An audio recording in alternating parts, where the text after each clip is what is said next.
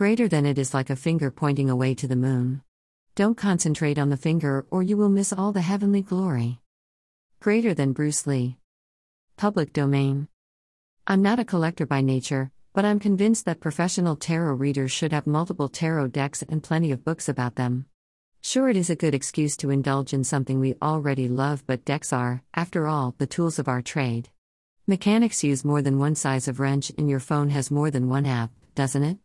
Owning multiple decks isn't only fun, it has practical application.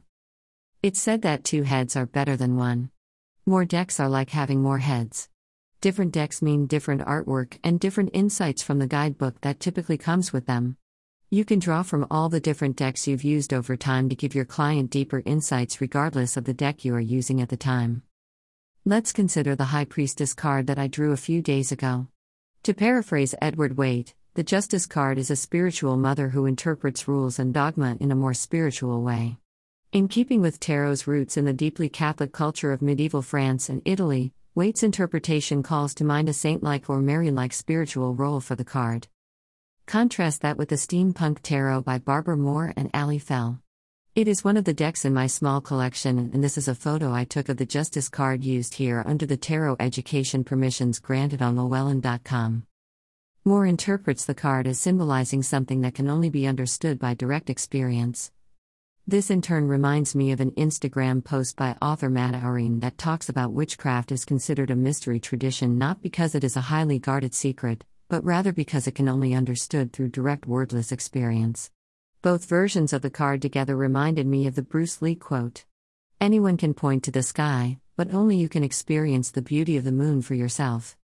The different cards combined with the quotes that they brought to mind all point toward an important core idea: spirituality is a direct, individual experience rather than external dogma or the product of didactic training. Among many other things, the Justice card reminds us of great mysteries, and the way to experience them is directly, for ourselves.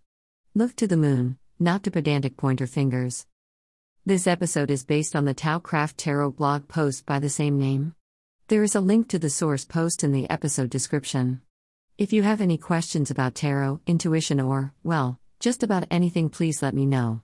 Questions will be chosen at random or by the clairvoyant's caprice to be answered on air, maybe with a tarot reading. Contact information is in the episode description too. Thank you so much for listening. See you on the print side and see you next time in the Clairvoyance Confessional.